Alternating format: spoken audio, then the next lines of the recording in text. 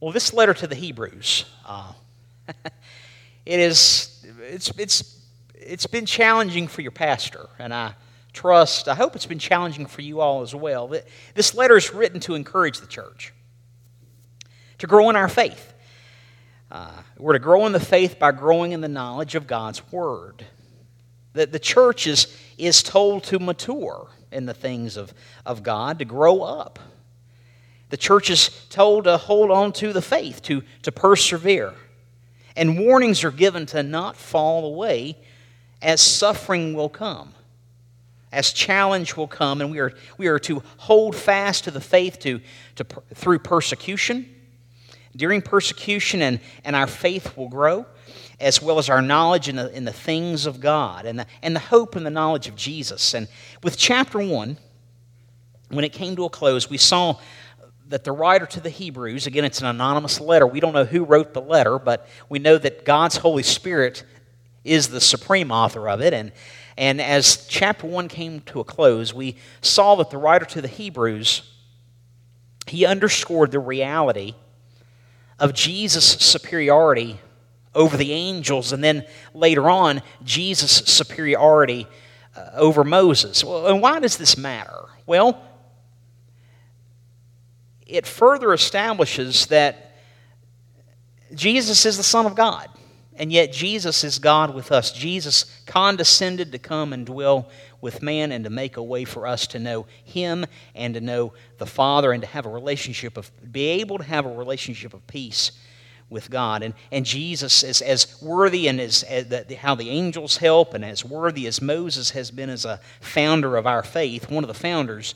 We know that Jesus is superior. And we've seen the benefits of salvation. All of us who have trusted in Jesus' lordship through His sacrifice, we are made holy by Jesus. We've been given His righteousness. If we've trusted in what Jesus has done for us on the cross, that's the message of salvation. If we've come to Him in our sin and said, Lord, I need forgiveness because I feel the guilt of my sin burden, and Jesus, what happens? Romans 5:8 says that while we were yet sinners, Christ came and died for us while we were in our sin. And we know that in 2 Corinthians chapter 5, we see that God who made Jesus, and Jesus knew no sin, but God made Jesus become sin for us so that we would have the very righteousness of God given to us. So if we've trusted in Jesus' lordship through His sacrifice, we are made holy. And that's good news. We have been given His righteousness because He's taken our sins upon Himself, and we are connected to Him. And because we share in that, we are connected to one another as well as the church. That's one of the benefits of our faith. And we saw last time in chapter 3, verse 6, that we are to hold firmly in our confidence and the boast of our hope. We're to hold on to our confidence in Jesus. And last time, there in chapter 3, we were given words of both encouragement and warning. And the thing about that, words of encouragement can be words of warning. Encouraging words can also serve as a heads up. And vice versa, words of warning should be words of encouragement. We're going to begin today in chapter 3 of Hebrews, verse 15. The writer to the Hebrews quotes an Old Testament verse. Today, if you hear His voice, that's the Lord's voice, do not harden your hearts as when they provoked me, as the Israelites provoked God. For who provoked Him when they had heard? Indeed, did not all of those who came out of Egypt led by Moses? And with whom was He angry for 40 years? Again, if you were not with us a couple of weeks ago, some of this is going to sound kind of strange, but bear with me. With whom was He angry for 40 years? Was it not with those who sinned, whose bodies fell in the wilderness? And to whom did He swear that they would not enter His rest, but to those who were disobedient? So we see that they were not able to enter because of unbelief. And then chapter 4 begins this way. Therefore, let us fear if, while a promise remains of entering His rest, any one of you may seem to come short of it, to come short of entering the Lord's rest. For indeed we have had good news preached to us, just as they also. But the word they heard did not profit them, because it was not united by faith in those who heard. So what is the writer telling us? Because the language seems, it kind of puts us at arm's length. What are we hearing here? All right. Verse 15, while it is said, today if you hear his voice, do not harden your hearts as when they provoked me. Who provoked the Lord? Look at verse 16. Who provoked the Lord? And the writer to the Hebrews gives a summary of what we saw just a couple of weeks ago at the beginning of Hebrews 3. All of those who came out of Egypt with Moses. In Exodus 17, following the exodus out of Egypt, all the congregation of Israel is camping in the wilderness. And there is no water for the people to drink. And they begin to grumble against Moses. They begin to complain, why now have you brought us from Egypt now to kill us and our children and our livestock with thirst? They're quarreling with Moses. They're grumbling, and this is actually testing Moses. And really, it's not just testing Moses, it's testing the Lord. So Moses, he cries out to the Lord, what shall I do to this people? They're going to kill me. They're going to stone me. And the Lord says to Moses, this is Exodus 17, verse 5, pass before the people and take in your hand your staff, that staff which I gave you, the one that I have worked miracles through you there in front of Pharaoh and the Nile and the Red Sea. Take that staff and go. And behold, I'm going to stand before you there on the rock at Horeb. I'm going to stand on the rock, and you're going to take that staff, you're going to strike the rock, and water will come from it. So the Lord himself will stand on the rock, and Moses has been commanded to take the staff and strike the rock, thereby, in essence, striking the Lord. Moses does so.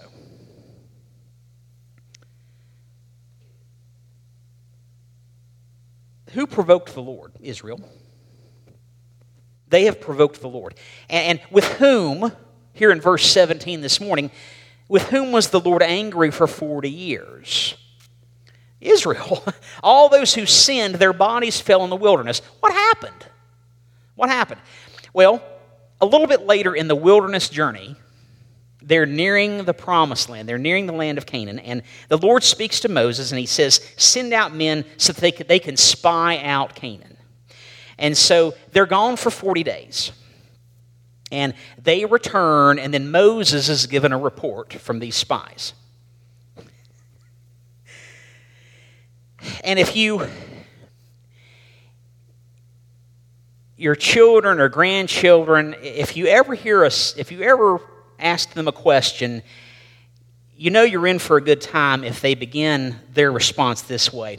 Well, what happened was this. And, I've asked my children if there's been an issue or something, and I'll say, what's going on? And anytime I get the preamble being, well, what happened? You know you're in for quite a tale. Well, the same thing happens here. And so you hear this, well, Moses, we went into the land where you sent us. And it certainly does flow with milk and honey and fruit. But nevertheless, the people who live in the land, they're strong, and the cities are fortified, and they're very large. And, well, you've got Joshua and Caleb. And they are faithful, and they're obedient to the Lord. And Caleb is trying to encourage his brothers there. He's saying, the Lord has given us this land. We need to be obedient and take the land. We need to listen to the Lord, but to take possession of it. But they don't hear of it. They won't hear of it. And so what happens? So Moses and Aaron and Joshua and Caleb, they begin to hear Israel grumble. And if you were here a couple of weeks ago, I'm kind of recapping this. Grumbling is testing. It's a problem. And they say things like, when you read it, Numbers 14, verse 1, all the congregation lifted up their voices and they cried and the people wept. I mean, whine, whine, whine, whine, whine, whine, whine, whine, whine. Why is the Lord bringing us into this land to fall by the sword? Our wives and our little ones, they're going to become plunder. And would it not have been better for us just to return to Egypt? You can hear them. We've all whined before. We know what it's like to whine. They plan to commit mutiny against Moses, to find them a leader that will take them back. And they're not really committing mutiny against Moses, it's mutiny against the Lord. Well, Moses and Aaron are saying, please don't rebel against God. And what happens? The glory of the Lord shows up there at the tent of meeting, and all in front of all of Israel, in front of all those thousands and tens of thousands, the Lord and His manifest presence. Imagine if that happened to us today. And the Lord tells Israel, says to Moses, how long will this people spurn me? And how long will they not believe in me despite everything they've watched me do? All I've performed in their midst. And the Lord says, as I live, all the earth will be filled with the glory of the Lord. Amen. But surely everyone who has seen my glory and my signs, which I've been performing since Egypt and in the wilderness, but this people have put me to the test repeatedly, and they've not listened to me. And so now these ones who have grumbled and who have tested and have been disobedient, they by no means, they will not see the land which I swore to their fathers, nor shall any of those who have spurned me see it. Your corpses will fall in the wilderness. Whew. What a horrible thing to hear the Lord say. And He goes on and He says, your children will actually wander in the wilderness for the next 40 years until every one of your generation dies out. Whew. And the writer to the Hebrews this morning in verse 18 says, to whom did the Lord swear that they would not enter His rest? All those who were disobedient, all those who grumbled, all those who quarreled, all of those who tested the Lord in what He said. All of those who were disobedient were not able to enter the Lord's rest because, as verse 19 tells us, because of unbelief. They didn't have faith in what the Lord said. And if they didn't have faith in what He said, they couldn't be faithful to Him. Likewise, if we don't have faith in what the Lord tells us now, we can't be faithful to Him. So, question, are there times when you and I don't have faith in what the Lord says? If we don't have faith in it, we can't be faithful to those words. We can't be faithful to Him. Look back at 15 for just a second. Today, if you hear His voice, do not harden your hearts as when the Israelites provoked me. And one of the things about the book of Hebrews and some other New Testament texts, the writers of these, they'll revisit a scenario, and then the next set of verses, they'll kind of revisit it again. And so 2 weeks ago, we saw this thing about the hardened heart, but knowing this was coming up, this next section, I've thought a little bit more about the hardening of the heart. It gives us an opportunity to revisit this. The hardened heart, the evil, unbelieving heart. That's a problem. Why is it a problem? Why is the heart a problem? Well, we'd rather listen to the heart than anything else. Because the heart is our biggest allowance for indulgence. Let me explain. The heart, in essence, is undiluted. The heart is full force.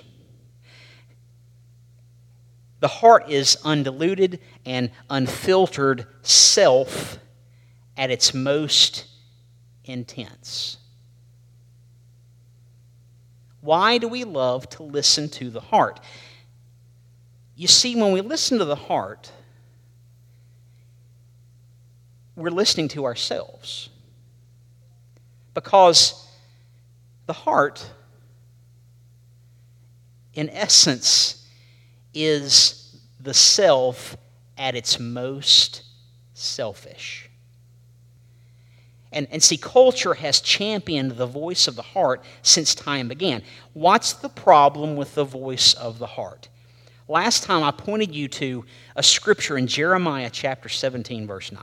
When the Lord says this about the heart, He says, the heart is more deceitful than anything else. What? No way. What about all these songs about the heart? And I want my heart. The heart is more deceitful than anything else. The heart is desperately sick. And we read in Jeremiah 17, who can understand the heart? You see, again, the heart, in essence, is undiluted. It's full force. It's undiluted and unfiltered self at its most selfish. We're not to trust the heart because the heart is deceitful. What does that mean? It means the heart lies. Your heart lies. My heart lies. Despite all of the well-meaning platitudes such as, well, just follow your heart. We've all heard that phrase, just follow your heart. We've probably, truth be told, we've said that as a well-meaning line of encouragement to a loved one, to a friend. Just follow your heart. We've probably all said it. But here's the challenge with that statement. If the heart is self at its most selfish, Jake, what are we saying then? What are we communicating? What you're saying to Jake, when you're telling Jake to follow his heart, you're saying, Jake, follow your Jake. Just follow your Jake. Bill, just follow your Bill. Susie, just follow your Susie. Ted, just follow your Ted. Insert your name here. And see, what happens when we listen to and we trust the heart, we are giving ourselves, ultimately, we're giving ourselves a free pass. We are giving ourselves permission to grant ourselves whatever we want, whatever we wish, and whenever. And if Jake's following Jake, who is Jake not following ultimately?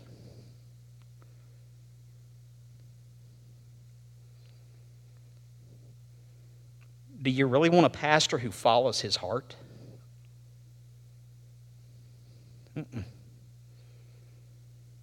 No. We are not listening to and trusting the Lord when we follow ourselves. What happens, we disregard His words. We disregard this, and we disregard His commands. And ultimately, what we're doing when we disregard this, we are disregarding Him. And we find ourselves turning away from the Lord. And see, that's a dangerous, dangerous, dangerous place for one to find him or herself. To turn away from the Lord, to, in essence, to fall away. Look back just a moment at verse 12, chapter 3, verse 12, here in Hebrews. What does the writer to the Hebrews tell us in verse 12? To be careful, to take care. To take care, brothers, that there not be in any one of you an evil, unbelieving heart that falls away from the living God. But encourage one another day after day, as long as it is still called today, so that none of you will be hardened by the deceitfulness of sin. We are commanded to encourage one another to not lose heart. That's my job. That's not just my job. It is my job, but it's not just my job. We're to encourage one another. There's a writer named Peterson, and he says this. He says, the challenge for people in every generation, the challenge is to be aware of the condition of their hearts and to face each new situation with a genuine desire to trust God and to obey Him. Verse 14 tells us that if we've become partakers of Christ, if we've trusted in Jesus' lordship, we're to keep on trusting. And we're to keep on being obedient. If we hold fast the beginning of our assurance. I don't know all of you in here. I know some of you, and I know some of your stories of salvation, and whether maybe it was a vacation Bible school, or maybe one night after church, or a Sunday morning in Sunday school, when what happened, your heart was listening to the voice of the Lord, to the Holy Spirit. And the Holy Spirit was communicating Himself to you, and in the softness and the softness of your heart, you realized that you needed forgiveness for your sin. It was a Sunday night in June of 1984 when I realized that I needed forgiveness for my sins. You know, the heart is listening. And that assurance that you were given, the assurance that I received when I found out that, yes, Jesus came to heal the heart. Jesus came to bring peace, forgiveness. Jesus came to bring salvation, but yet He's got to be Lord. You know, when those early believers there in Matthew, they talked about Jesus as Lord. You're saying Jesus is in charge. Jesus, I want you to forgive my sins because I'm a sinner, but I really need you to be in charge of my life. And I admit that I'm a sinner, and I believe that, and I want to confess to all around me that you are Lord. And at that moment, Paul tells us in Ephesians chapter 1, at that moment of belief, when you've heard the truth, the Holy Spirit descends, and you are sealed in Him. That's good news. But that assurance that you received at whatever moment, if you've had that moment, awesome. If you haven't, I'm happy to talk to you about that moment that can come for you, that you can arrive. But if you've had that moment at some point in life, what the writer to the Hebrews is saying here, you need to remember that moment, that blessed assurance like we just sang earlier. Hold fast to the beginning of our assurance. And if you and I hold on to what we trusted at the very beginning of our faith journeys, because hopefully our sum total religious salvation experience with Jesus just doesn't begin and end with that night of June in 84. Hopefully it's gone on for the last 38 years. Hopefully we're still growing and going and walking with Jesus. But we're to hold firm to the end, the writer tells us. And see, when we hold firm to the end, then when things arise, and when health crises arise, and when family crises arise, and job crises arise, and relational crises arise, then if we're holding firm to Jesus, then what happens? This is our faith being tested, and this is our faith on display as a testimony to the Lord. You see, when I share with you about the challenges that my family has undergone with all the medical things, you're giving me encouraging words, but you're also watching to see how my faith is being shaped. Because I'm watching, alert, that's what I'm doing with y'all. I'm watching how is God shaping my flock? What are they learning? What ministry is the Lord bringing to their lives and their hearts and their spirits when their faith is being challenged? And how can I help, and how can I listen, and how can I encourage them? See, we encourage one another. And see, that's what we've been told here in this letter, that our faith in Jesus encourages one another. And we're to encourage day after day after day. And we're not to wait. What did the writer say? We're to start while it's still today. You don't have to wait till Monday at 1 p.m. You can start today. And we're to help one another. Well, why? Well, if you've not had this happen, you probably will. This temptation will arise if you've not had it. Sometimes a heart can be tempted to become so hardened by disappointment that the heart can be tempted to turn away from the Lord in unbelief. Hardened by the deceitfulness, what we see here in this letter, hardened by the deceitfulness of sin. This writer, Peterson, says that sin is personified as a power that leads people to doubt God's word and to resist his will. And the writer, and Peterson goes on to say, persistence in such behavior leads to an insensitivity towards God and the possibility of missing out on his rest. You know, at that moment of salvation, when my heart was so sensitive to a move of God and we were feeling the guilt of being sinners and we were feeling conviction, thank God for that feeling.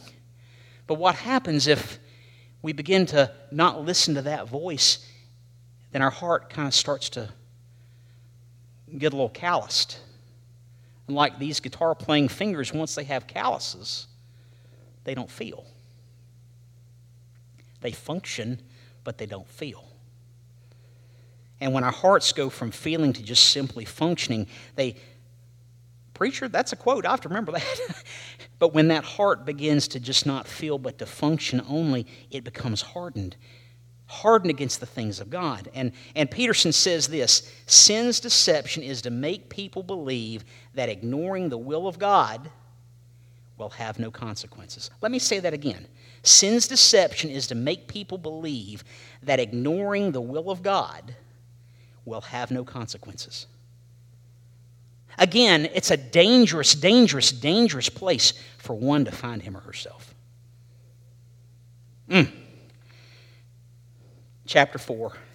Therefore, while promise remains of entering his rest, let us fear if any one of you may seem to have come short of it. Let us fear. Let us be careful. Let us take the appropriate steps to make sure that none of us come short of the promise of entering the Lord's rest. What I've said before, you've heard me say this, we'll all have to come to the realization we've got to engage the reality of who Jesus is, and it's a whole lot better to do it on this side of life. It's better to do it now, because when the Lord returns, it's going to be too late to settle it then. It's best to take care of that now. Jesus came to deal with sin. I'm a sinner, and I want Jesus to deal with my sin now before it's too late. I don't want to fall short of this. What are we to ultimately remember? Look at verse 2 here. Good news. For indeed we have had good news preached to us. What did I tell you? These words of warning, these should be words of encouragement, and vice versa. It says here, just as the Israelites, had also heard this good news preached, but the word they heard didn't profit them because it was not united in faith in those who heard. What's the writer saying? Well, I like the way the NIV writes this. I like the way the NIV phrases the original language. For we also have had the good news proclaimed to us just as they did, but the message they heard was of no value to them because they didn't share the faith of those who obeyed. You see, Moses and Aaron and Joshua and Caleb there, when all of this was going down there at the Canaan land, these were ones who obeyed what the Lord said regarding taking the promised land. But see, the other that generation that whined and complained and groaned and because they didn't get their way, they wanted to go back to Egypt. They didn't trust what the Lord said. They were not faithful to the Lord. And what happened? They died in the wilderness. They were following their hearts.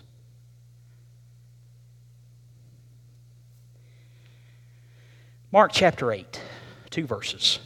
In Mark 8, Jesus has summoned the crowd and his disciples. And In Mark chapter 8, verse 34, Jesus says, "If anyone wishes to come after me, he must deny himself and take up his cross and follow me. For whoever wishes to save his life will lose it. But whoever loses his life for my sake and for the gospel's sake will save it." You can't follow Jesus. I can't follow Jesus.